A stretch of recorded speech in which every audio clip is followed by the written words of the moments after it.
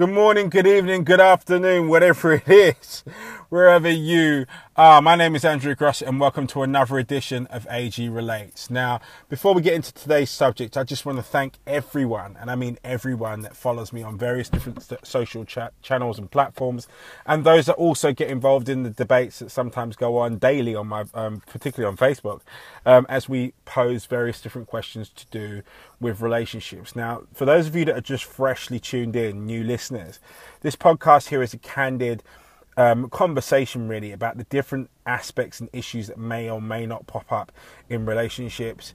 It's completely, really and truly, realistically, my point of view aired out over said subjects. It's by no means me saying, right, well, it's the absolute way of solving something or solution to something. It's just merely my opinion based on and sometimes in response to things that have been spread across the various different networks.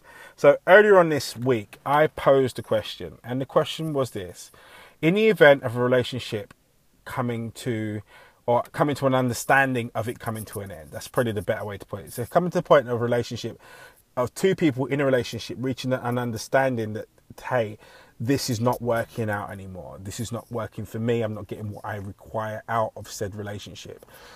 And you've got children. Should you stay together for the sake of the kids? Now, there were some people that jumped on the bandwagon of saying that you should, and I completely understand and respect your perspectives on it. You know, particularly the gentleman that said, you know, to do with him going through him being the child in this situation and having to go through his parents splitting and how painful it was for him to go through personally. But that being said, I have to side with the overwhelming majority of people out there that said that no, under no circumstances should you stay for the sake of the children. And I suppose for myself here, having three kids, and also having gone through this very situation and having to ask myself this very question, I suppose my standpoint on it is both. Well, no, I can't really say it's subjective. I'd like to think it's subjective. I know it's considered, but I can only really say that it's personal because it is something that I'd actually gone through, and this has been my decision or point of direction in each instance, is that I firmly do not believe that you should.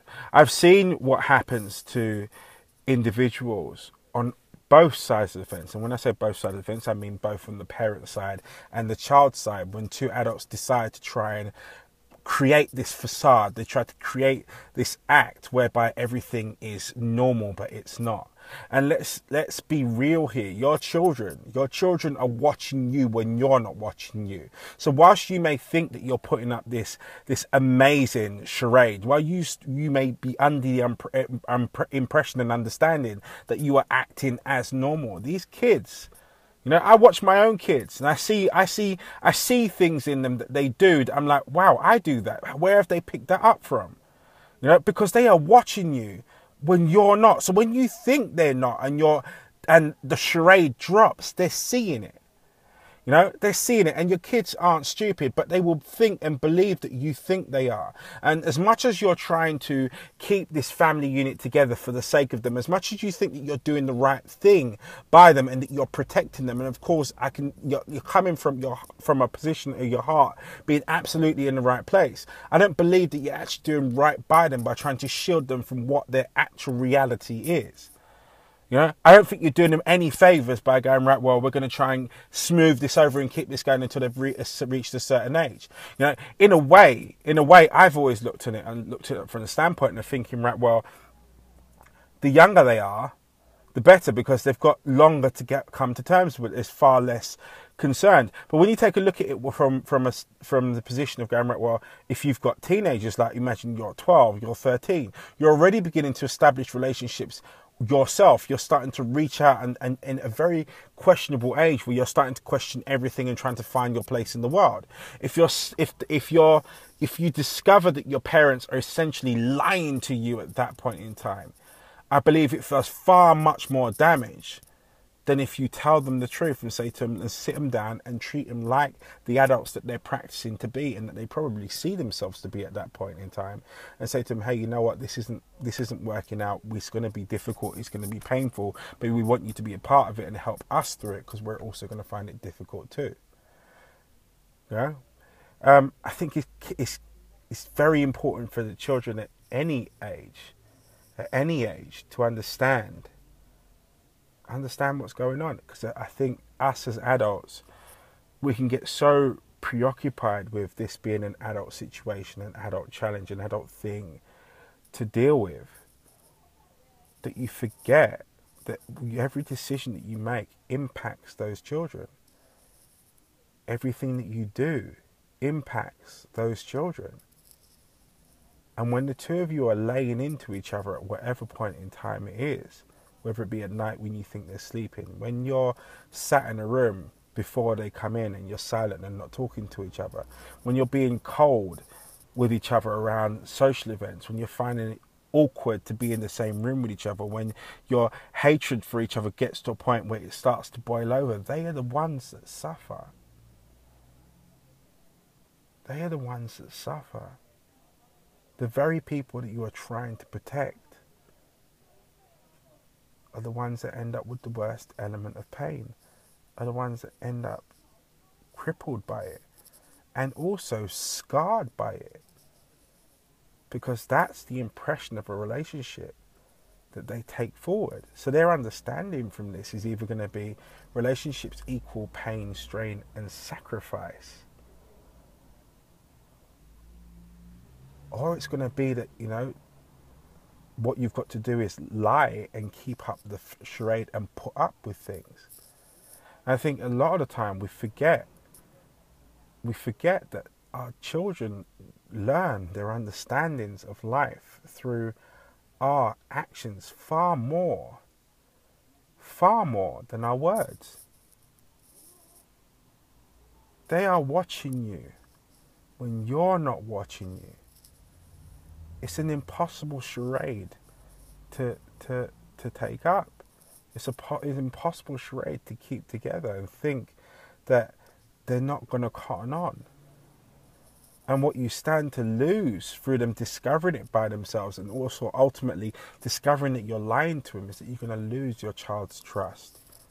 You're going to lose their trust in you to make decisions for them. And so they'll start to make decisions themselves. And you take away the impact, and you take away the power, and you take away the essence of everything you're trying to teach them later on, through trying to protect them from something which is inevitable. I firmly believe that if you're in a relationship, if you're in a relationship and that relationship comes to a point where the two of you are looking at each other anymore, before you get to the point of despising each other, before you get to the point where war kicks off, before you get to the point where you start making decisions based on your fears, based on your emotions, I firmly believe that you should make the adult decision